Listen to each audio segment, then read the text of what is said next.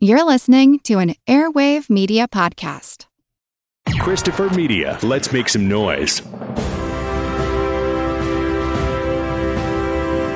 Hold your ears, folks. It's showtime. People pay good money to see this movie. When they go out to a theater, they want cold sodas, hot popcorn, and no monsters in the projection booth. Everyone pretend podcasting isn't boring. Turn it off. Turn it off.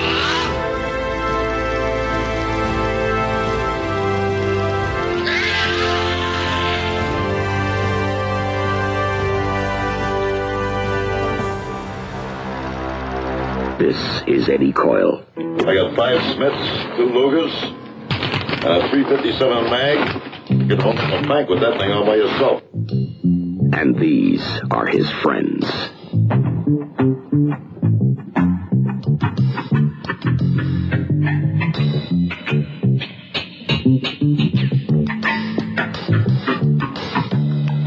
You gonna need any more guns? I could use anything you can get. In the world of Eddie Coyle and his friends, the real world of crime, cops cannot operate without information, and criminals cannot survive without favors. Here's 20. Who's calling up? Remember Eddie Fingers? You know, I want 10 guns. I want them tomorrow night. I'll be right there with the money, same place where we were before. I'll be there with the money, you be there with those damn guns, because if you ain't, I'll be looking for you, and I'll find you, too. Hell, the way I hear it, you're maybe mixed up in something that's going on.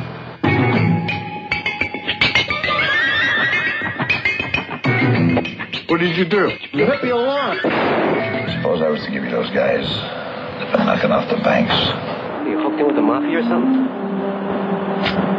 To tell you the truth, I don't know. There's this heavy-set guy, you know? People are desperate for guns. I had a guy ask me seriously the other day, can I get him a few machine guns? You tell me about a guy that's going to get hit, 15 minutes later he gets hit. You tell me about some guys on a job, but you don't tell me till they're coming out the door with the money. Suppose we was to talk about machine guns. Look, I got 2 problems selling machine guns to people like you. The first is selling machine guns. That's life in this state. If I give you this, I can't do no time. These guys have got friends, you know, and I would live to get out.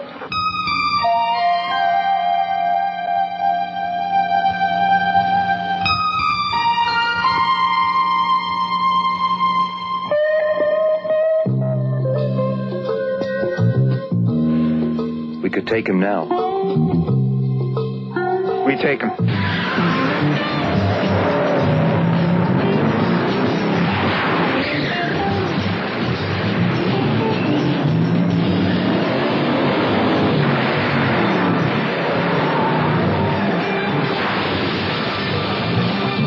It's a grubby, violent, dangerous world.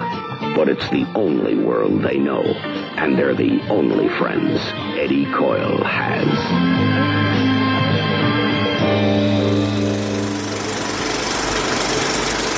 Welcome to the Projection Booth. I'm your host, Mike White. Joining me once again is Mr. Andrew Rausch. Hello. Also back in the booth is Mr. Eric Peterson. Hello, glad to be here. We continue Noirvember 2020 with a look at Peter Yates's The Friends of Eddie Coyle. Based on the novel by George V. Higgins, the film stars Robert Mitchum as the titular Coyle, an over-the-hill small-time crook who's trying to get by in the milieu of Boston's underground. The film is rich with incredible character actors like Peter Boyle, Richard Jordan, Alex Rocco, etc., and we're going to be spoiling this movie as we go along, so if you don't want anything ruined, please turn off the podcast and come back after you've seen the film. We will still be here. So, Andrew, when was the first time you saw The Friends of Eddie Coyle, and what did you think? I've always been a big fan of the noir genre. Pretty much, you know, in fiction we call it noir, even though you wouldn't consider it, you know, a film noir, a crime book. I first saw this about 20 years ago. At the time, I wasn't as enamored as I am now. My own writing, which, you know, I'm not on the level of this, obviously, but I've always been kind of heralded for my dialogue. And the thing is, Elmore Leonard was a big influence on me. Well, Friends of Eddie Coyle and George V. Higgins were the biggest influence on Elmore Leonard. So it just ends up trickling down, I guess. So Then I went back and I started diving into these, and you can't help but love Higgins' dialogue, and that's almost exactly what you get in the movie is the dialogue from the book. I was very surprised reading the book that it is almost purely dialogue. There's very little description in it. Less than anything I've ever seen, honestly. There's really no exposition. As his books went on, he started putting a little bit more in, but that first book, that was his first published novel. By that time, he'd written something like 16 novels that he ended up dumping he supposedly went out and burned them after Friends of Eddie Coyle got published and blew up. But he actually wrote his first novel when he was 14 years old. I believe he was 31 when this came out. And Eric, how about you? So I first saw this about 2009, 2010. I had heard about it a couple of places, but when it came out on Criterion, they got the DVD at the library I worked at, and I checked it out. And for me, there's two things in play with this. One is that it's a different kind of crime film or noir film from a lot of what came before. I mean, there's maybe some hints of what's in this in a film like The Detective from the late 60s, or, watching it the other day, I was like, oh, this is a lot like the Anderson tapes from 1970. There's a lot of little things that kind of cross over there. It was just something that was presented as a more realistic kind of crime or noir film. The other thing for me is that my parents actually met in Boston in the late 60s.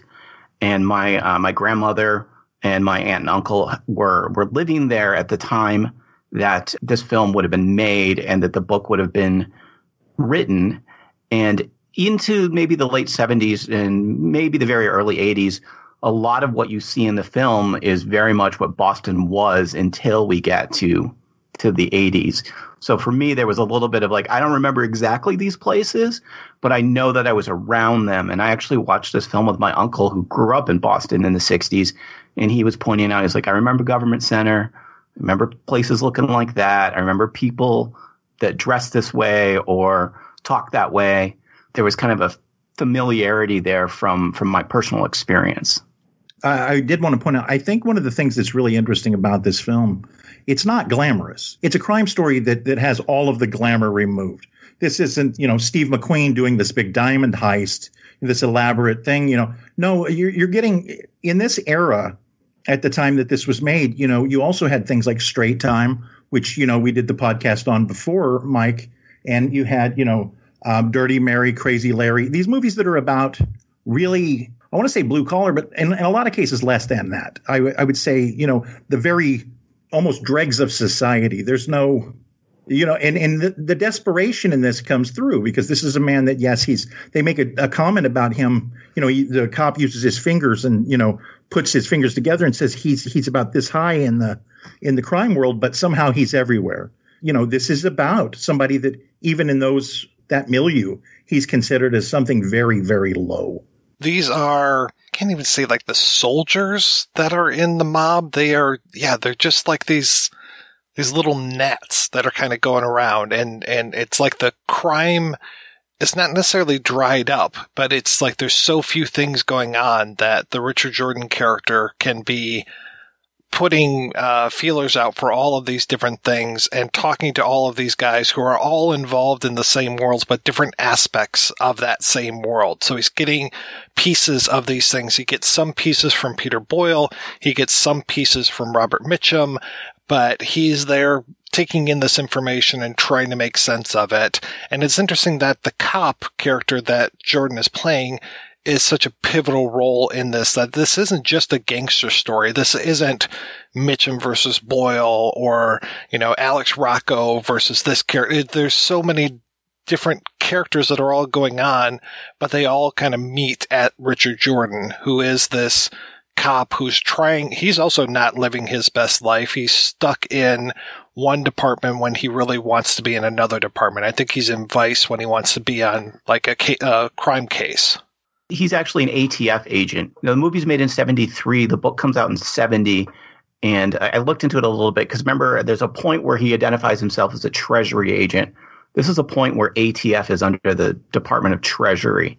And they, I guess, had recently been moved there after the Gun Control Act of 1968. And they are obviously investigating alcohol, tobacco, and firearms, which is what kind of brings him into not only the gun dealing that's going on, which is one of the two big crimes we see, but also the backstory of Mitchum and this truck filled with alcohol. That's why ATF would potentially be involved with that. George V. Higgins was a lawyer in Boston, so he dealt very much with the underworld a little bit. In his biography by Edwin H. Ford II, it talks a little bit about him being enamored at one point with some of the crime world lawyers that he would see come in. And that's part of where he gets this very realistic view of all of this, or at least, I don't think any of us are criminals, but what at least feels like a very realistic view. And there's no glamour to this, because even the cop is not a good guy. None of these are good people. This is a world that's very populated with people that are kind of scumbags. And everybody's trying to fuck over everybody else. And they make no bones about it either. No. Can we talk about Boston for just a moment here? Sure. This is Boston in the 70s. And, with this book and Robert Parker's Spencer novels, and then later on Dennis Lehane, this becomes, one of the centers of crime fiction in America, as far as authors and books and stories about crime and the underworld. And this kind of rundown city it's not LA, it's not New York, but it's, almost as big. It's, it's got the history of a New York. It doesn't have maybe the population or the sometimes glamour. I mean, this is a rundown city that's, in the middle of probably not bottomed out quite yet. And additionally, there's a generational shift going on here. We see older criminals and we see younger criminals. And we see like middle-aged, maybe professional criminals as well. And that kind of also plays into, this is a city that has Harvard University and big institutions, but also has this decaying blue-collar South Side that's going to be exploited in not just, Higgins' work and not just Parker's work, but Lehane and a bunch of other people that are going to be coming into the crime fiction genre in the next 10, 15 years. And it's still such a rich vein to tap. I'm trying to think of there have been a few movies that Ben Affleck has made that has worked in this world. You talked about Lehane. I mean, Mystic River, the adaptation of that was just a few years ago, probably more than I would like to remember. Of course, The Departed. Yes. I mean, this is such a rich vein of crime. And there's also this strange level of pride that goes with Boston. Whenever people talk about from Boston that are from there, it feels like they speak about it with a lot of pride. So there's always a lot of like, they're making this film in Boston. This is important. And God help you if you don't get the accents right. You're going to hear about it. In a town where loyalty is king, where the line between right and wrong is blurred, and justice is anything but blind, one thing reigns supreme. You all know me. I'm not just a cop. I'm a father. I'm a son. And above all, I'm from Boston. Boston accent. The politician with the upscale Kennedy-type Boston accent. I am the mayor of Boston, and I was elected to clean up this town, but that doesn't mean I'm not going to get my hands dirty. The townie who says the word bro in every sentence. Bro, don't tell me to chill out, because I'm cranked up, bro. And I know where you live, bro. And bro, I know where you work, bro. And bro, I know what you drive, bro. A Nissan Maxima, bro. And one actor who decided at the last minute not to do a Boston accent at all. I'm going to go park the car in Harvard Yard. Well, there's also Spotlight, which is, about a newspaper, but also is focusing on a major crime issue historically in this, in this geographical area. Eric, you mentioned the thing about the criminals of different ages. Mitchum's character's 51, he says, at this time. So here he is, he's trying to deal with these younger criminals. And so he has a little bit of wisdom, even though it's very clear he doesn't often know what the hell he's doing. And we find that out from things from his past, that he has made mistakes along the way. But it is interesting when he's trying to give advice, to Jackie Brown, the gun dealer, and he's talking about, he's an older criminal. He's been through some of this, and he's trying to pass along the advice. And as young people do, Jackie Brown doesn't really give a shit, kind of blows him off. But it is interesting to see sort of those those different generations of criminals, both bumbling, trying to communicate, trying to work together in whatever. I say work together, but I don't know that they really do that very much. But, Mitchum's character is trying to kind of lend advice, and it turns into eventually a threat. The advice ends up turning into a threat. Like he starts out, telling him what he needs to do, and it ends up being, this is what you're going to do. I was recommended this film years and years ago, and I caught it, I don't know, sometime right before the Criterion release was happening. And I will be honest, I did not like this film the first time I watched it. One reason is because I didn't necessarily know what was going on, because I'm used to a certain type of crime film. So I was very not used to that we start off very early in this film with a heist. Usually that would be more of a first act end or something, or leading up to a heist. I'm not used to the criminals turning on each other so quickly. All of these phone calls that Mitchum is making, he's dropping a dime on anybody he can drop a dime on. The way that Richard Jordan knows both Boyle and Mitchum, and that, like I said, he's sitting at the center of this web, it just felt very strange to me. And then it really took going back and rewatching it, reading the book, figuring out a little bit more about who these characters are. And I will say the last time I watched it, I really enjoyed it. And it does hold pretty close to the book for the most part. And like you said, Andrew, a lot of the dialogue is just 100% taken out of the book. They know what they're doing because that dialogue is just so rich. A lot of times when Elmore Leonard's work is adapted, people screw it up. Even though the dialogue, I was going to say the lyrics, but the lyrical dialogue is right there on the page.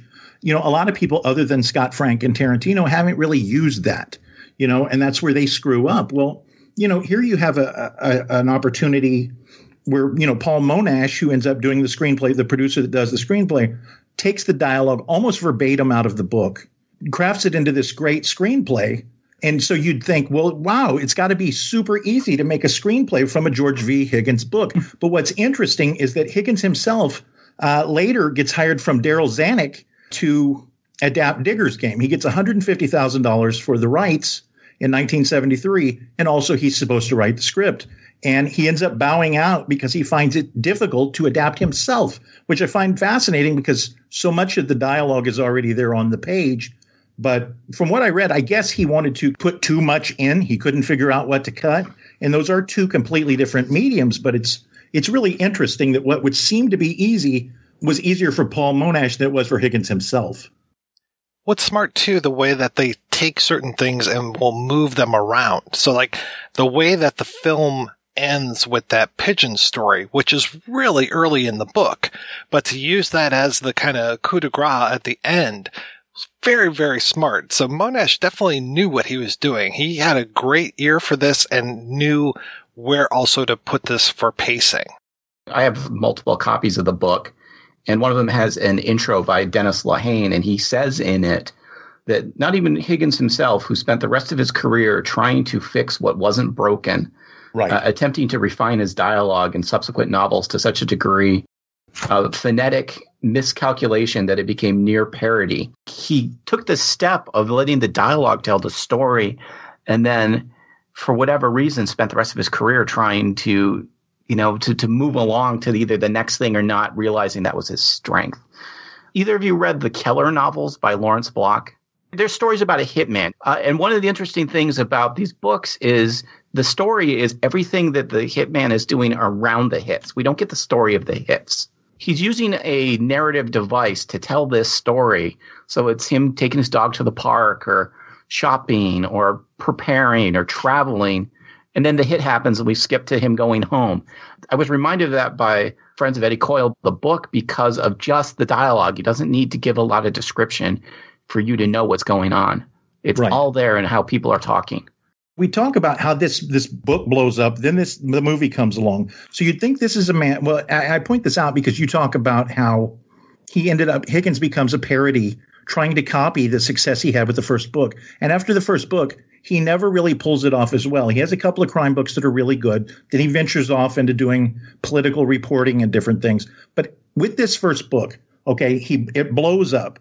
So at the time, he gets $52,000 from Bantam for the paperback rights. After he'd already sold it to Alfred Knopf, he gets all good reviews, like almost universally good reviews.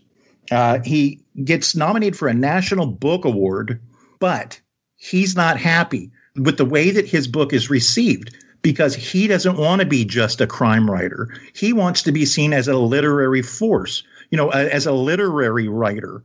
And he ends up embracing the book crowd of England because he feels like they appreciate real literature, which, of course, that really means they appreciate him, but they appreciate him as a literary talent rather than just a crime writer. Here is this huge success that any other crime writer would absolutely kill for. And, he's kind of sad to not be seen as a literary writer. And also the success and all of the things that he goes through as a result of this starts to eat away at his marriage and sends him down a path where eventually he'll get divorced. And it's almost like a Twilight Zone episode or something. This guy gets his wish, gets everything he wants. And then, things don't quite go the way that he wants. And it is interesting that he's never quite able to duplicate this ever again. I didn't realize that one other of his books for sure was adapted, and that was Coogan's Trade, which was adapted into Killing Them Softly. How is that one? It gets bad reviews. A lot of people really don't like it. I do like it, but I thought it was interesting because they tried to kind of jam some political stuff in it. It doesn't really feel like it belongs. It feels like it was shoehorned after, like it was an after the fact decision. We're making it, hey, let's put every criminal's listening to political radio. They're listening to speeches by Obama. There's a line in it, and I don't remember it, but there was a line in it where Brad Pitt says something about, it becomes this big statement on America. And I didn't feel like that was what Coogan's Trade was really about. But the crime story itself I thought was really well pulled off. But again, even the book, the dialogue is not nearly as good as it is in Friends of Eddie Coyle. I've only seen the movie, and it did not leave a big impression on me. I get that. Well, I remember my ex-wife. So I drive her. I live in a little town, so we have to drive several hours to go to the theater. And anytime, crime movies come out, I'm like, let's go. So we go up, and she really didn't enjoy it at all. And so what's funny is I mentioned it to her not that long ago, and she didn't even remember it. Like she says, well, that tells you what a mark it left on me. And that probably plays to exactly what Eric's saying there. But I liked it, but my tastes are sometimes suspect. I mean, I like Creed. So what does that tell you? Creed the music or Creed the movie? Creed the music. Everybody talks about how much Creed sucks. I mean, they're not my favorite, but they're okay. And that's probably how I would say about Killing Them Softly is it wasn't my favorite, but I liked it okay.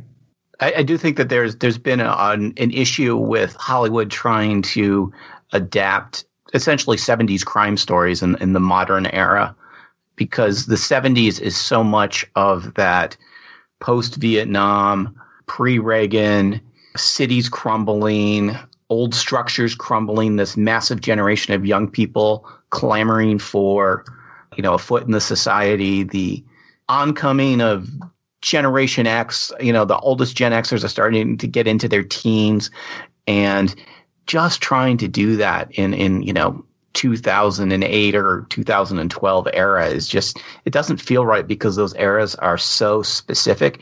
And, even more than the generational shift, there's a technology shift. I mentioned the Anderson tapes. You couldn't really do that book or film today because of the change in telecommunication technology. I'd be honest, I don't think you could update Eddie Coyle to today. I think that it's such a piece of that time and place. Now, if you took a character like I mentioned, Spencer, those books lasted long enough that you could take the later books and, they wouldn't feel completely out of place with cell phones and computers. But definitely if you tried to make, the first dozen Spencer novels and set them today, it just would not work. Well, and that's kind of the thing with Hollywood anyway. They want to update everything. We've gotten to a point where people consider 70s movies period pieces, like you're talking about Amadeus or something. I would like to see if they were going to adapt these things, that they just set them in the time that they were written. Then you don't have to worry about those things. Make them like, Donnie Brasco or something. But Hollywood always has other ideas of how to improve upon these things, which always seem to make them worse. There was something interesting in the book that comes through a little bit in the movie, but not as much as I would think it would, which is the couple in the van that are trying to buy guns from Jackie Brown. That is very interesting to me, and that's maybe something that if you were to watch this movie today and not realize what was going on in the political atmosphere of the early 70s, what these people are doing. I mean, these are people that are ready to take down the man. These are revolutionaries. In the book, there's a third person with them who's a black guy, and there's a lot of mentioning of black people, especially there's a big fear of the Black Panthers. And that is one thing that Eddie picks up on pretty early when he's talking with Jackie Brown, is that Brown mentions that there's some black people that want to buy machine guns from him. And that sends off a little bit of a ding over Eddie's head, and he thinks, I can use this with Dave Foley, the Richard Jordan character, and let him know that there are black people looking for guns. And that will be a major break for Foley, because he'll be able to stop the Panthers from getting guns. And then there's also a fear of wise guys from Boston or from wherever teaming up with the Panthers, because that would be really horrific, because you have these two outlaw organizations, according to the FBI, that are now joining forces. And there's also talk about how that will never happen because there's inherent racism that is there, that they could never work with black people in that way. So it's very fascinating that these days, I mean, thank goodness for Black Lives Matter, but if you were to watch this now, seeing this stuff, you wouldn't necessarily pick up on how revolutionary these two characters are, because they seem like they're kind of like idiots, but they mean business. They strike me very much as the Weather Underground type. And I grew up in Ann Arbor, Michigan, which is part of that 60s, counterculture revolutionary mentality. I mean, we had the White Panthers here. I went to high school with the children of people who were in the White Panthers. They're what I referred to earlier is kind of the younger criminals and amateurs. They're talking about robbing banks, and where the heist crew that we're seeing actually rob banks are professionals trying to make money for themselves. These are people that want to rob banks to fund their revolution, very much like the Weather Underground did. And people don't remember or have never read about or been taught that there were bombings all over the place in America in the early 70s. And these revolutionaries were robbing banks and armored cars. If you've ever seen the movie Running on Empty, that's all about revolutionaries who are gone underground because somebody got hurt when they were bombing a lab. There's so much of that, but you have to know the context. Otherwise, it's like, why are these young white kids wanting to buy machine guns? The other thing is, buying machine guns for robbing a bank is kind of amateur hour. It's overkill. We see the professional bank robbers do it with a couple of revolvers. We talk about the time frame because it is important to realize, the revolutionaries and stuff. But also, as was mentioned, Vietnam's going on at this time. And when the book came out and, it was nearing the end when the movie comes out. And so, I had read somewhere where, and I don't recall where it was, but it's an interesting point maybe, where it said, that a lot of audiences at the time felt they were coming at this. They felt like underdogs in the system, and they could kind of relate to Mitchum, who is sort of an underdog in the middle of all this, but one thing I did notice in this scene where you're talking about the revolutionary couple, they say fuck several times in the movie, but I don't know if they had to trim some fucks to maybe maintain their rating, because in that conversation, there is a part where Jackie Brown, you can read his lips and he says fuck, but it's changed to good damn. I don't give a good damn. And I rewound it back to look again. And for sure, he says fuck, but it's 80 yard over it. Good damn. But they say fuck everywhere else. So I don't know. Maybe they had a limit. We can only say 33 fucks and not 34, or whatever. But that may be. But I was listening to the commentary, and the director says that they had to ADR that scene because of the noise from the river. Because they were filming outside by the river there. So they might have changed the dialogue, but there was a recording issue because of ambient noise there.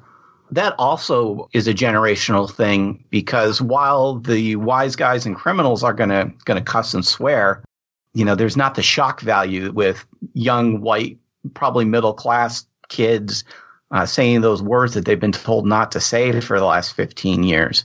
And something else that struck me is that the revolutionaries are they come off. I think one of them's wearing an army surplus jacket. Right. And they're kind of dressed in these baggy, oversized clothes. And then later on, you see the heist crew, and they're all wearing pea coats. Now, pea coats are a military issue, but they're also the kind of thing that were very popular in Boston at the time, according to my relatives, because of the weather. And it's like a uniform for older people, and it's got that military context to it, but it's not the same as counter-revolutionaries or revolutionaries wearing army surplus from Vietnam. It's just a little bit of symbolism. Whether the costumer intended it or not, I don't know, but it kind of struck me, and I went, that's kind of interesting.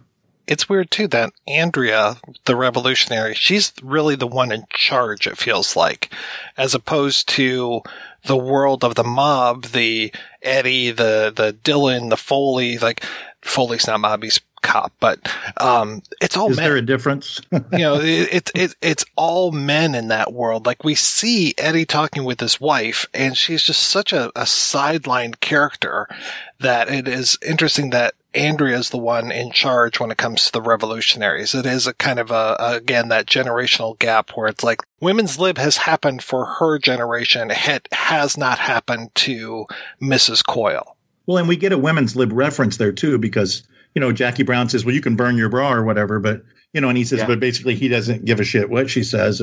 But it is interesting also that is very aggressive because, she has 3 lines or something and they all have F-bombs in them, and I guess that was what stood out to me when I misinterpreted them taking out the F word from Jackie Brown's line, because she's the one spouting the F word all over the place. But it's an interesting scene for sure. Who the fuck are you? Cooler, man. This is Andrea. I don't give a shit who she is. Hey, look, I understood there was going to be somebody here that wanted to do some business. How do we know who you are? You don't. Yeah, you could be a cop. I could be J. Edgar Hoover. Now, what the hell do you want? We understood you could get us some machine guns. Hey, look, you want to burn your fucking bra, all right? But what you going to do with a machine gun? We're going to rob a fucking bank.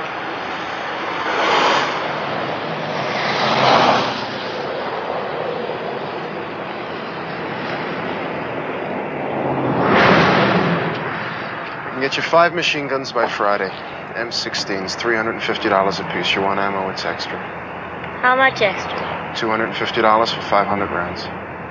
It's $2,000. I make that. Be here Friday night with the stuff. Half now. $1,000 in advance. Machine guns are a hot item. I don't like that. I don't give a good damn what you like. There's kind of a parallel, too. I was talking about the quote-unquote danger of the mob and the Black Panthers teaming up. There's also a little bit of a danger when it comes to the Alex Rocco character and the Joe Santos character, because I don't think that Jimmy Scalise and Artie Van necessarily have worked together before. And they're kind of like 2 mid-level, actual, pretty competent mobsters. And so them working together is kind of like these 2 forces that are happening, and they are pretty successful when it comes to their bank robberies. And those are the most interesting scenes to me, is to see just the way that they pull these heists off, and especially this whole idea of them going in and holding the bank manager's family hostage. And it's very similar to what they would do in, you already mentioned Dirty Mary, Crazy Larry, or Dirty Mary, Crazy Larry. Right.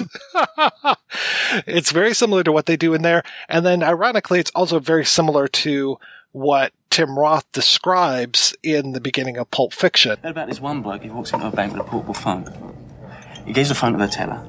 The bloke on the other end of the phone says, "We got this guy's little girl. If you don't give him all your money, we're going to kill her." Did it work? Fucking right, it works. That's what I'm talking about. Knucklehead walks into a bank with a telephone. Not a pistol. Not a shotgun, but a fucking phone. Cleans the place out. They don't even lift a fucking finger. I just realized it's also very much like Richard Stark's Parker character. Peter Yates' film before this is The Hot Rock, which is the Parker novel that became comedic. God, Peter Yates' filmography is one of the strangest things I've ever seen. He is all over the place when it comes to just so many different genres, so many just different storytelling types. I mean, Bullet, it was one of his first feature films. You already mentioned The Hot Rock, Murphy's War, Friends of Eddie Coyle, Mother Jugs and Speed, The Deep, and then you get into stuff like Breaking Away, which is so different from anything else, or Krull, which we've talked about on this show before. I mean, my God, it's like you look at these and you're just like, this is the same guy who's creating all of these movies. It's really hard to pin him down.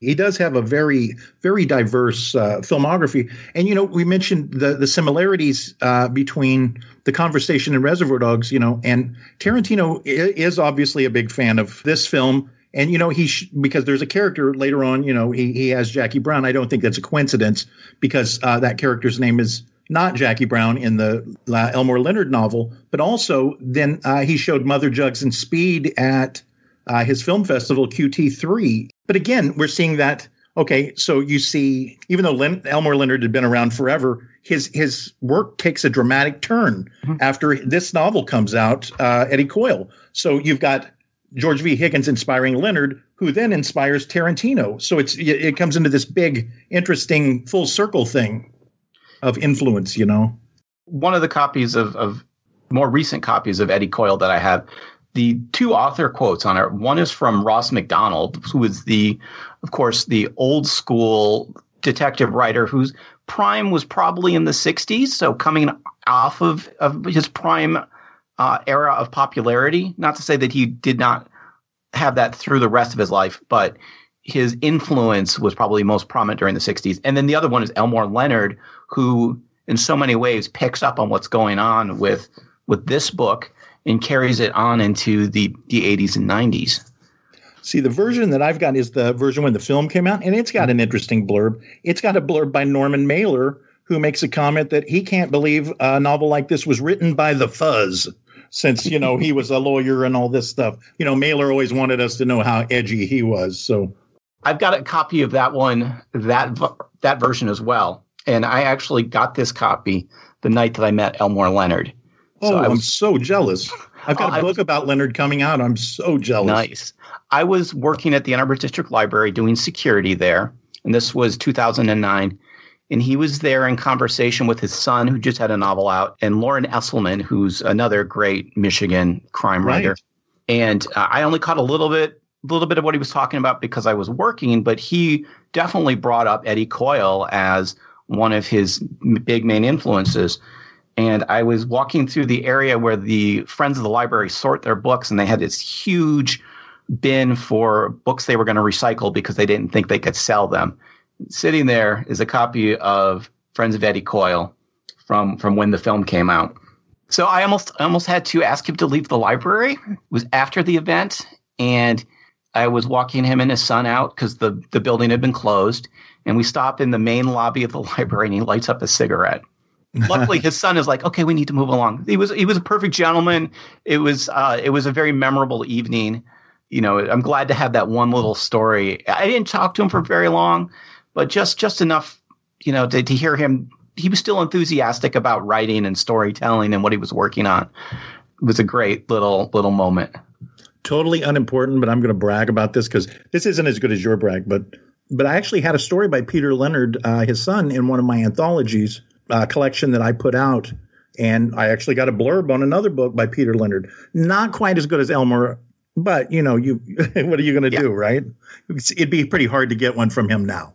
When I watched this the first time, I was laughing because of the character's name being Jackie Brown and thinking of Pam Grier. And I had read Rum Punch and forgot that the character is Jackie Burke. So that is nice that Tarantino is just like, no, Jackie Brown. And that's going to be his character's name, the actor is Stephen Keats, he's fantastic in this. I really like him. And I mean, you can take any of these characters in here and you could spin off a movie just about one of these characters because they all just have such a rich life, and that they're played by really great actors does not hurt either. I mean, Dylan, it's a very small role, but Peter Boyle is not a small actor, and he just brings so much life to it. All of these guys are so fantastic. I love watching them. You guys have heard maybe Alex Rocco on the show before. I absolutely love that guy. Joe Santos, who I mostly knew from the Rockford Files, always great. Such a great face. Richard Jordan, again, another person who was taken from us way too early. Whenever he showed up in anything, he was just riveting. Even in his fucking 3 scenes that he had in Dune, I thought that he really got fucked over in that. But like his little role in The Hunt for Red October, I mean, just every time this guy showed up in anything, he was just riveting. And he's great. Another great, great actor in this. Can I shout out 2 character actors that each get one scene? And if you're watching the film, you'll be like, I know that guy from somewhere. First is Michael McCleary, who plays the kid. And he is one of Dudley Smith's guys in LA Confidential. And he was also in a not great horror film called Mother's Day. And a really small role in Harry and Tonto. But he's definitely one of those faces you've seen. You're like, I know him from somewhere. Even with most of his roles having been very small, he left an impression. And the other one is James Tolkien from Back to the Future, who's actually, I did not know this, from Michigan, or was born in Michigan at least. And he has one scene and he's fantastic.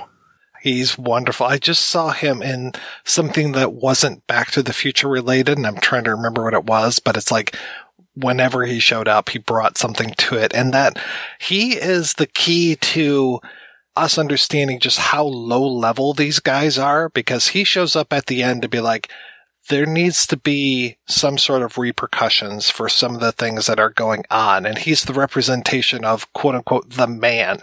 So like the person that's in charge of Boston has taken notice of what's been going on and has sent James Tolkien in here to make sure that things get put right, which I appreciate. And then you get that incredible ending scene at the Bruins game.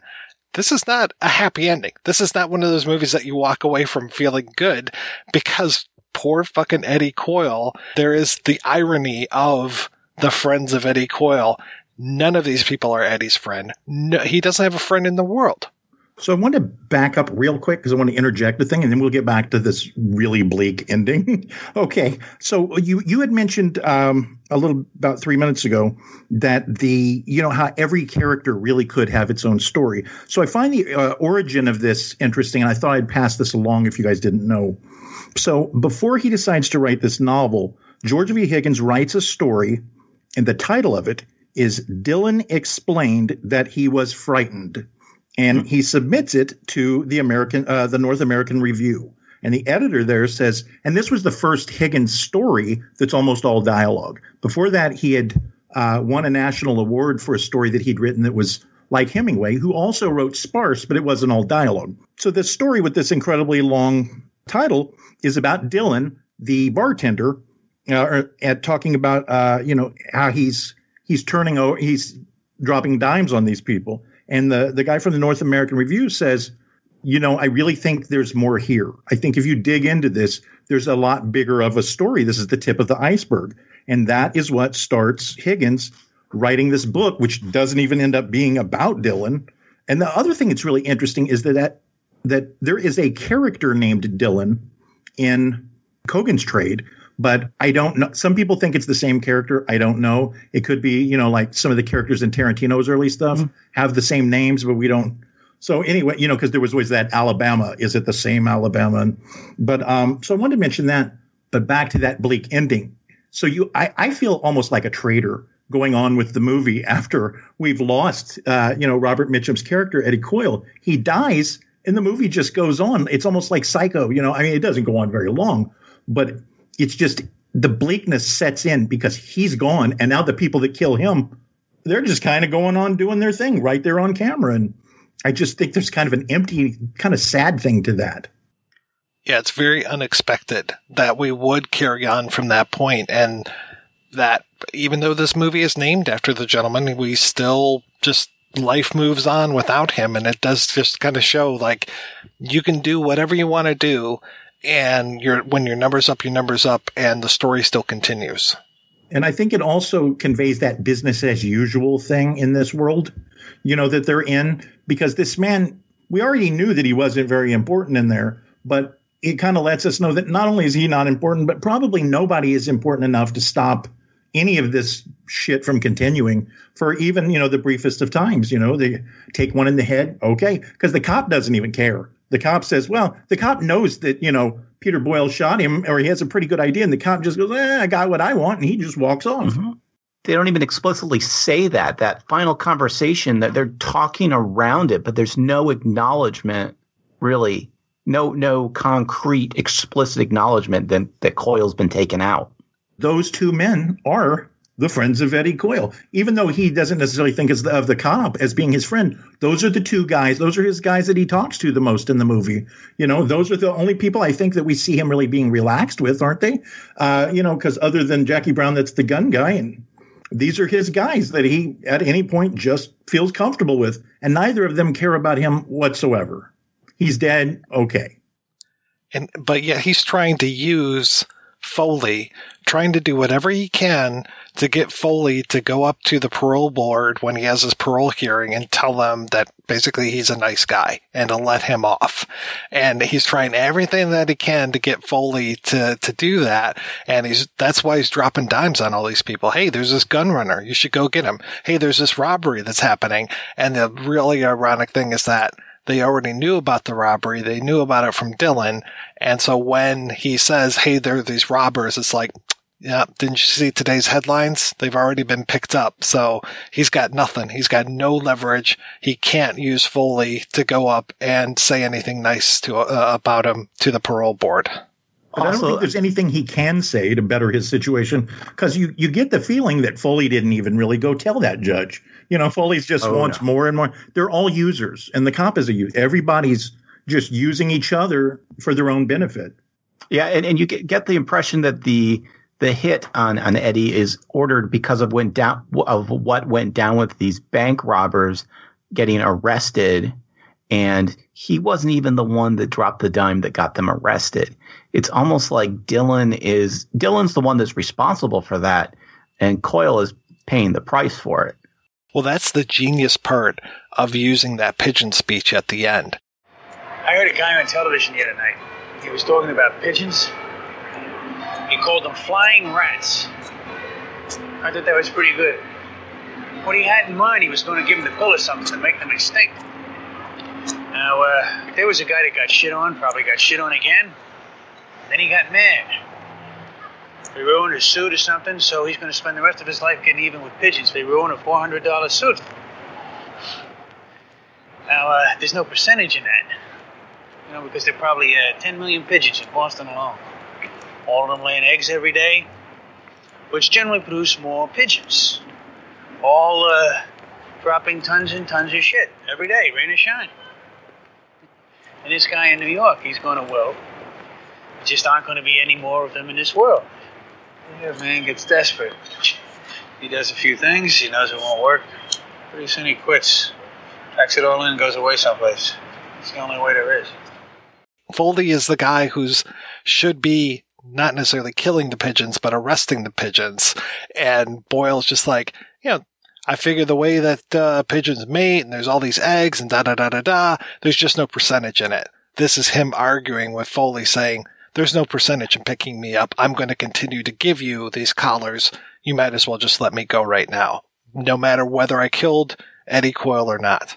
It's a nasty, nasty, bleak story. It's beautifully bleak, but and really nothing in the movie. Like we talked about, there's nothing pretty in the movie. The cinematography is not pretty. But it's just everything. It's just going for this really gritty, edgy world where no one gives a fuck about anyone. And it's sort of brilliant in its darkness.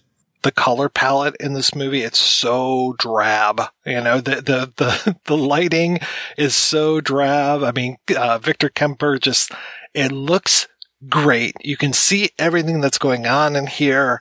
The framing's really good, but man, oh man, it's like other than the neon lights in Dylan's bar, you're not getting very many bright colors at all in here. This is a really run down look to it.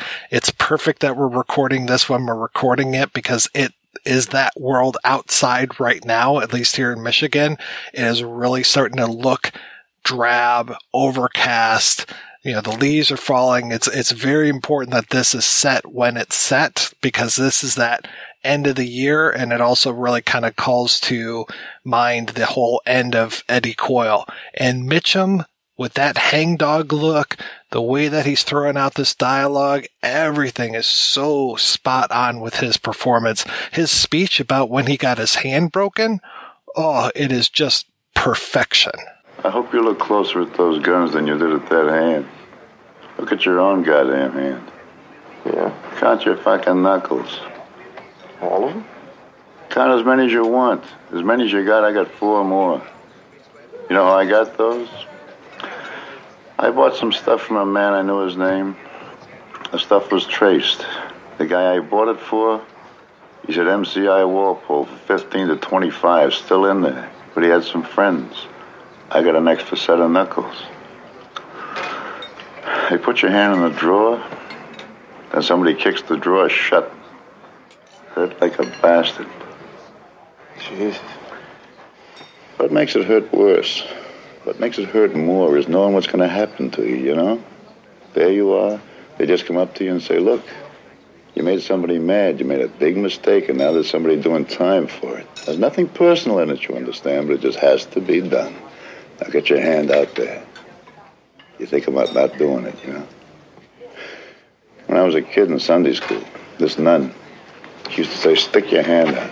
I stick my hand out, whap, she'd knock me across the knuckles with a steel-edged ruler. So one day I says, when she told me, stick your hand out, I says, no. She whacked me right across the face with the ruler. Same thing. They put your hand in a drawer, somebody kicks the drawer shut. Ever hear bones breaking? Just like a man snapping a shingle. Hurts like a bastard. I don't know who you've been selling to. But the man tells me you got guns to sell. I need guns. Oh, look, you can't trace these guns. I guarantee that. You better. Neither one of us will be able to shake hands. It feels like this could have been written for him, and I know it wasn't, but, at least as far as the book, because it's the perfect role for him. It was a role he was born to play. Yeah. The way that it's shot, there's a lot of shooting up from a lower angle, and then the locations, Boston can be a very photogenic city, but they're picking, drab parks or generic parks or the shopping center, or these rundown bars or houses that are cramped. Even the bank branch is just a slab of a building. There's nothing architecturally interesting about it. And then you get the train station as well. That's just like a dirt parking lot, an overhang to protect people who are waiting for the train into the city. That all plays into setting up the mood. And even when they go to the game, they go to this hockey game and they're way up in the stands. There's a shot where you're looking down onto the rink and you can barely see it from where they're sitting. There is one minor thing that it's not a complaint, but it's an observation, because I do think that in its way, I believe this movie's a masterpiece.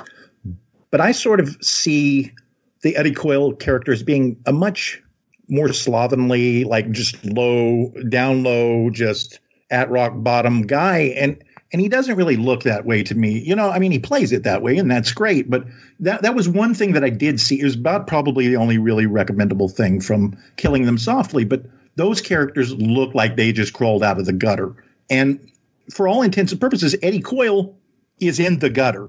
I never get that. He doesn't really have that look. He just looks like they all just look very, not necessarily clean cut, but cleaner than I would think that they probably would look. Because we're talking about the dregs of society. It was almost like I did really like the adaptation recently of The Devil All the Time, but I kind of had that complaint with it too, because in the book, those are really disgustingly dirty, crappy people. And you had some people that were kind of good looking people that were dirtied down a little bit, but, and don't get me wrong, Robert Mitchum he's a rough and tumble guy, but he didn't. It seemed like they could have tried to dress him down a little. I don't know. That was just my take. But I love his performance, obviously. Their skin is all too clear. That's it. They should be a little grittier, maybe pockmarked, maybe windburned. There you go. It's that time of year in Boston. It's cold out. Their noses aren't red. They're not, They don't look a little rough around the edges on their skin that you would think of with people that probably aren't taking care of themselves all that great. I mean, there's a lot of hair in this film that's right. Out of place or whatever, but that's maybe about it. So what are the names of those the guys that made Uncut Gems? Those brothers, Safdie brothers, right? The Safdie brothers. All of their movies have these guys that look so authentically dirty, and you might have a mainstream looking guy in the lead, but and they'll dirty him down, but everybody around looks like they probably just shot up with some heroin for the third time of the day and climbed out of a dumpster where they ate their lunch, and so I kind of appreciate that level of grit, and I felt like there could have been a little more grit to this, but that's a very minor, I can't even call it a complaint, observation, I guess. It is interesting that in Higgins's work, he rarely refers to Eddie as Eddie. Other characters will refer to him as Eddie, but when he's talking, when Higgins is talking about things, he just will say the stocky man. The stocky man sat across from Jackie Brown and allowed his coffee to grow cold. He will name Jackie Brown, but he doesn't necessarily name Eddie throughout this book, which is really interesting that Eddie is even though this book is called The Friends of Eddie Coyle, it is so much about the friends and not that much about Eddie Coyle. So I can see what you're saying as far as Mitchum is kind of put together and he's not nearly as stocky as I picture somebody like me. I picture a slob, I picture somebody with a big gut hanging over their pants, over their belt. I don't see that with Mitchum because Mitchum is just fucking Mitchum. He's fucking fantastic. He did actually put on weight for it, but it doesn't really show much. But one of the things I have to say as a writer that even though I love this book, but the one thing that drives me a little crazy, and it's a very, very minor thing, is that even though the book is almost all dialogue and you'll have scenes with two characters, it'll still say said such and such said, and it's after almost every line. He didn't have enough confidence in the reader to realize who the hell's speaking when there's only two people. And that does drive me nuts because, most writers don't do that. But the dialogue is so damn exquisite that you don't care. And I saw somebody describe the book. And when I say the book, it pretty much applies to the movie, too, because it's the same dialogue. Somebody talked about, the plot being sort of basic, but, and how all of his books, his crime books, are really just a vehicle to carry that dialogue because the dialogue is the star. The plot is secondary to the dialogue. Well, you're describing pretty much all of Quentin Tarantino's work. I mean, the plot is secondary to the dialogue. Probably not a coincidence. I wrote a book about Tarantino and I think you could say that about a lot of my books too. And you could say that about a lot of Elmore Leonard books. So again, right or wrong, this outlook trickled down from Higgins. Well, and this is also probably a shift away from a certain kind of storytelling that was the dominant crime storytelling in, say, the 50s, 60s, maybe into the 70s. But into the 70s is where we start seeing these things change up. And we see, I don't want to say the old guard as much as we see the passing of the torch from guys like Ross McDonald or John D. McDonald to people like Lawrence Block or Donald Westlake, Higgins, or Elmore Leonard, and a whole host of people, Brian Garfield, that people don't even necessarily know of or think of these days. And a part of that is the shift in the culture and the generation. But I think probably it's also the shift in media as far as television, moving into the 70s, becoming maybe not more experimental, but more daring with the content. And then definitely in the late 60s through the 70s, film becoming more willing to be experimental and less willing to hold your hand. And maybe not the indie films of the 90s, but you're getting what mostly inspires the 90s indie films coming from studios and smaller studios. There's a while where Higgins was a reporter before he becomes these other things. And so after he sells this book, and it took several publishers to find somebody that would take this book, which again is fascinating. Another writer reaches out to him that he used to work with as a reporter. So the guy reads his book and he says something like, "You must have been a big fan of Chandler and Hammett." And Higgins had never read any of them. I've not seen anywhere where he talks about any of the crime writers before that. So I think that that's kind of where some of the uniqueness comes from, is that I don't know that he really drew anything from any of those. And so that's partially where you get some of this shift. If we're to believe, that he had any kind of instantaneous, which I think he did, instantaneous impact on the rest of the genre. So this was the first book where we see such dialogue, and, where it's just dialogue, hardly any exposition. So like I said, he goes to multiple publishers, and I find it interesting that he finds a publisher at that time, because even today, people are kind of shocked by that when they see that. So I remember seeing a review for Kogan's Trade on Amazon, and somebody says, this book was horrible, all dialogue, strictly amateur hour. But it's funny, because here's the guy that for doing exactly that got nominated for a National Book Award, gets all these accolades, but people are still weirded out by it. There have been times when and again, I'm not on that level, but there are things that, I've submitted and they go, well, there's, and I write more exposition, but people will still say not enough exposition. There's just so much dialogue, and I'll point out these other people and they'll say, well, I don't know who they are, which I find really interesting, because who the hell by now doesn't know who Elmore Leonard at least is? But I think he really did change the game with all of that, but there's still not that many people doing it. We talked earlier about Charlie Stella. Charlie Stella was one that really follows the Higgins path of just almost all dialogue. And well, it's hard to break in with something that's different. Just to go back to Robert Parker, I mean, his first book is very much in the mode of, a Chandler or a Hammett, mainly Chandler. Right. By the time you get into the late 70s and he's had some success, he can basically do whatever he wants. You've got to play the game a little bit to get your foot in the door. And then once you've built up enough goodwill, you can kind of go off the rails. And that's I think, a lot while you see authors who their early books don't feel as cohesive or as in their voice, because they're trying to get in the door.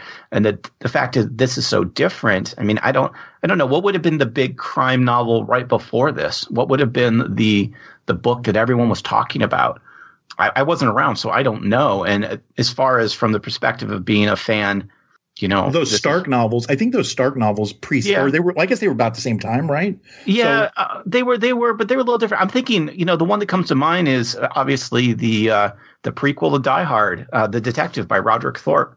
Mm-hmm. That was a big deal, and they made into a movie with Frank Sinatra that was supposed to be, and was to a certain degree, more realistic and more looking at real issues rather than at this point, 20-year-old PI narrative. Right. And I also wonder what the impact of somebody like Ed McBain is on this.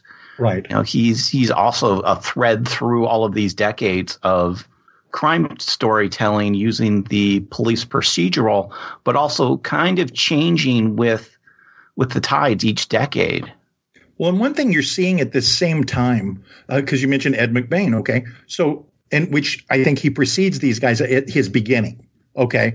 So then all of a sudden, because Ed McBain's still writing about cops. So for the longest time, everybody's writing about the good guys, the cops, the detectives, even if they're anti-heroes, they're rough, they'll slap a woman around or whatever. But everybody's writing about cops and detectives. And all of a sudden you've got these guys like Stark and Higgins that are writing about real criminals as the protagonist. And you're right about writers that once they've established their goodwill, they're able to get a little bit more to find their own voice.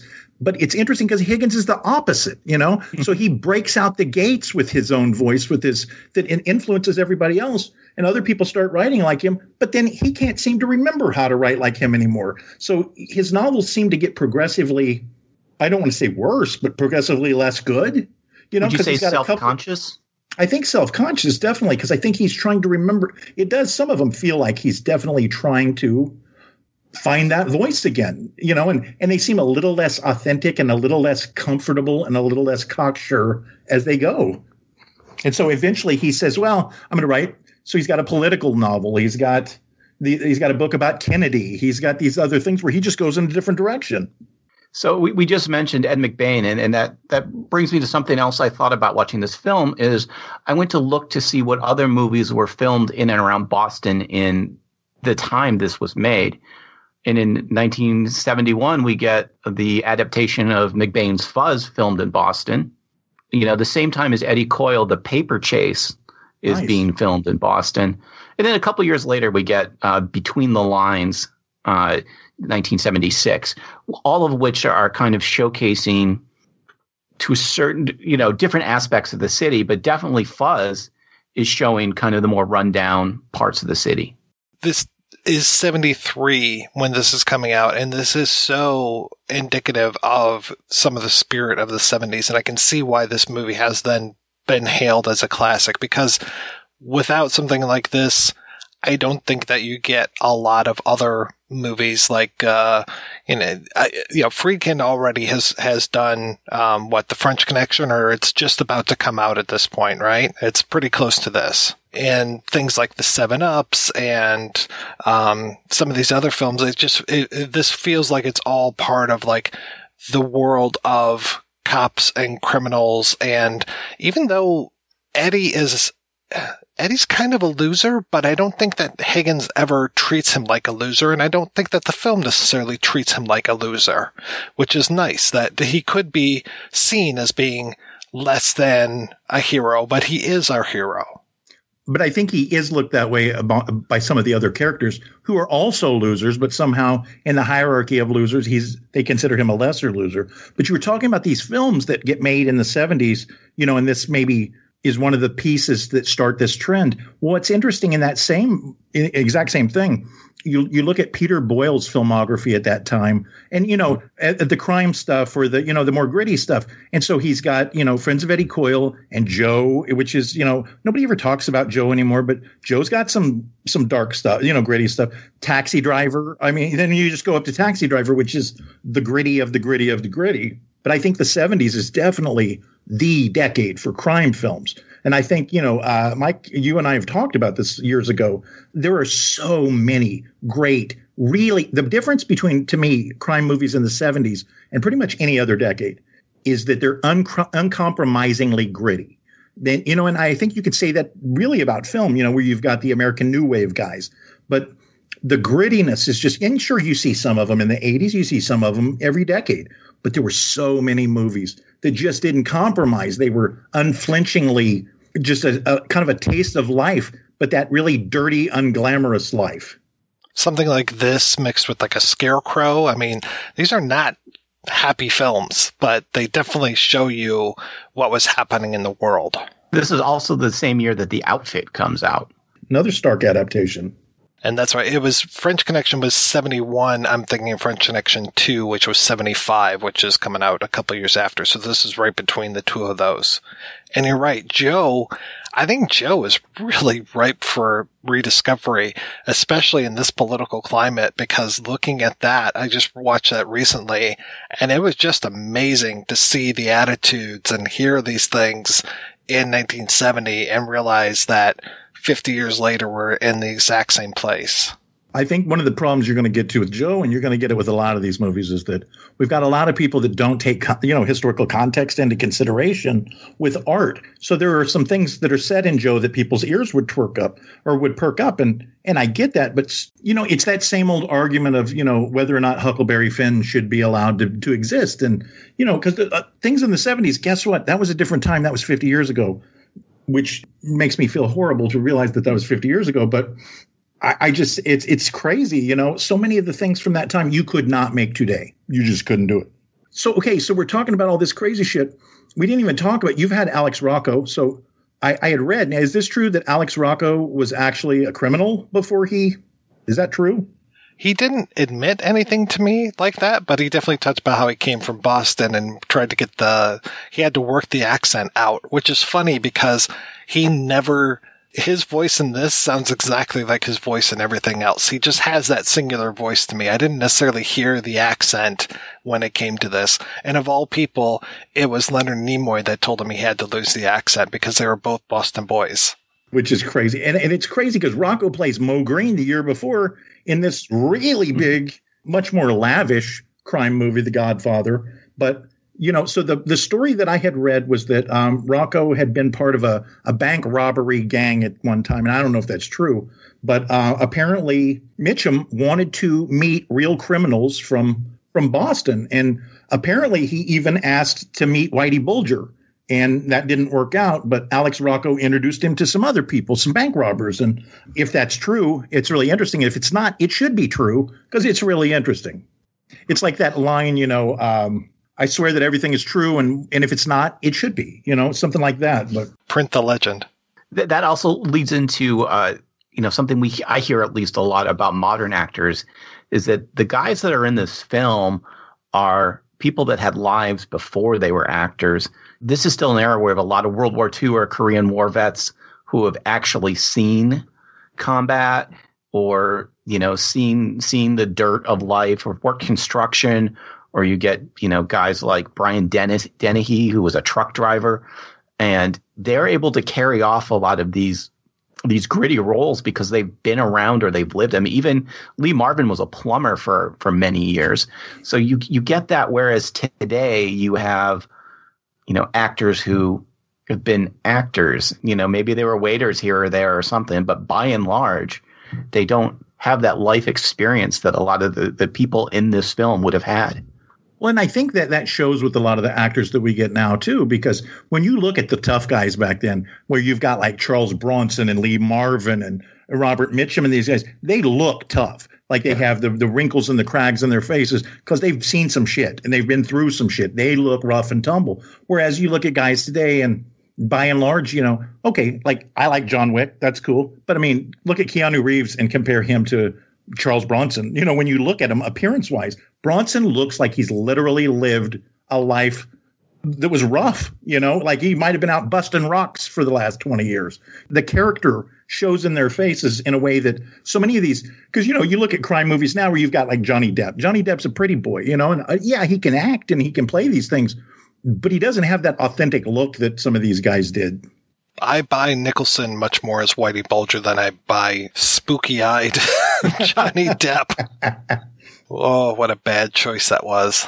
Can we just talk very briefly about the Jackie Brown's arrest scene? So one of the things that struck me is how chaotic that arrest is. And it's because I'm so used to seeing post-1980, felony stop, felony takedown arrest with a SWAT team. And this is just a couple of Treasury agents with a couple of cars and shotguns. They don't seem to have a real plan. Once again, to me, that's a sign of the era because pickup a lot truck. Of those. There's a pickup truck. There's a crash. Like this definitely doesn't look like Michael Mann. No, these guys are Treasury agents, which means they've been doing that for 5, 10, 12 years possibly. And all those fancier kind of SWAT team maneuvers that we get later on, those come a lot out of people's experiences in Vietnam. So that's another element to me of the generational shift. It's chaos. It's all over the place. It's messy, but it's not Michael Bay. It's not like cars blowing up and flipping or anything like that. I mean, if anything, it's like Big Lebowski level car accidents. I wanted to mention 2 lines of dialogue that I think are there, and it's all great. But 2 lines of dialogue that I think are really fun is, the part where Mitchum says, this life's hard, man, but it's harder if you're stupid. Like, that's a great line. Oh, and the one, I can't remember if it's in the book, and I didn't go back and reread it, but there's the line, where the guy that's supposed to be on drugs asks Jackie Brown, you still writing? No, that was before I heard about making money. Like, I love that, and as a writer, I kind of get that.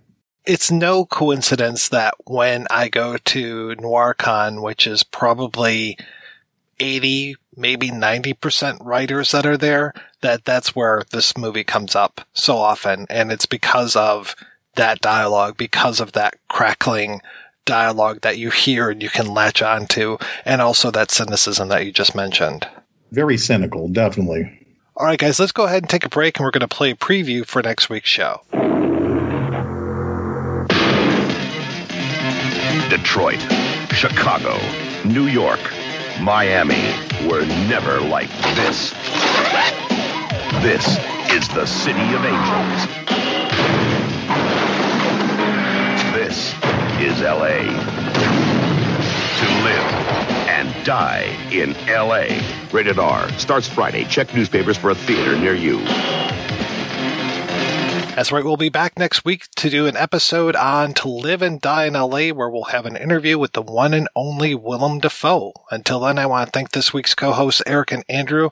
So, Eric, what's been keeping you busy lately, sir?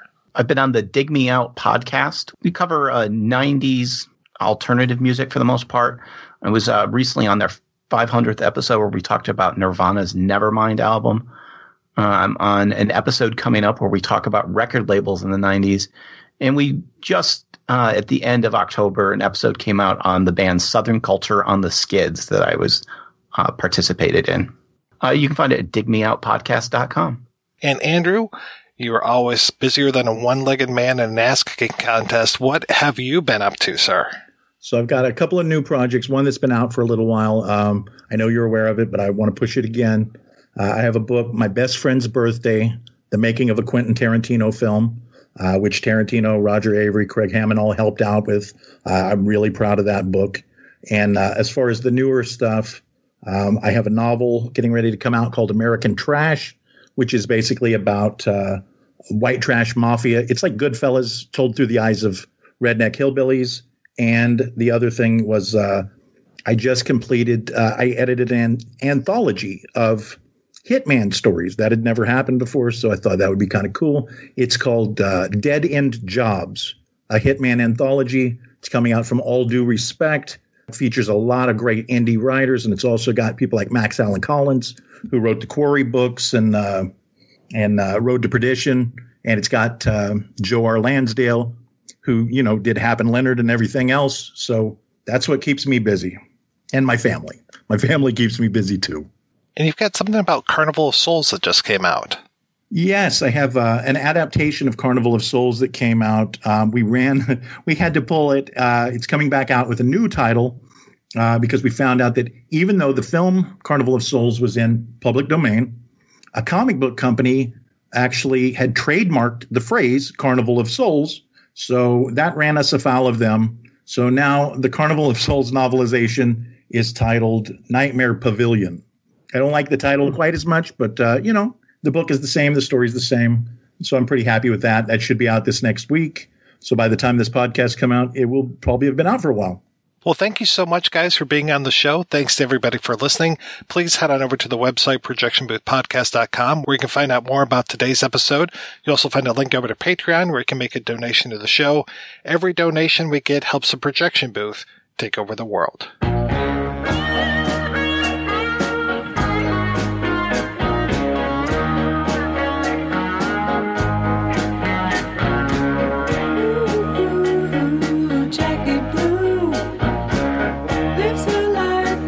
Inside of her room, hides a smile when she's wearing a frown.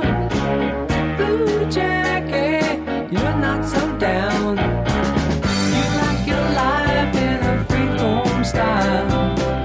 You'll take an inch, but you love a mile. There never seems to be quite enough floating around to fill your loving cup.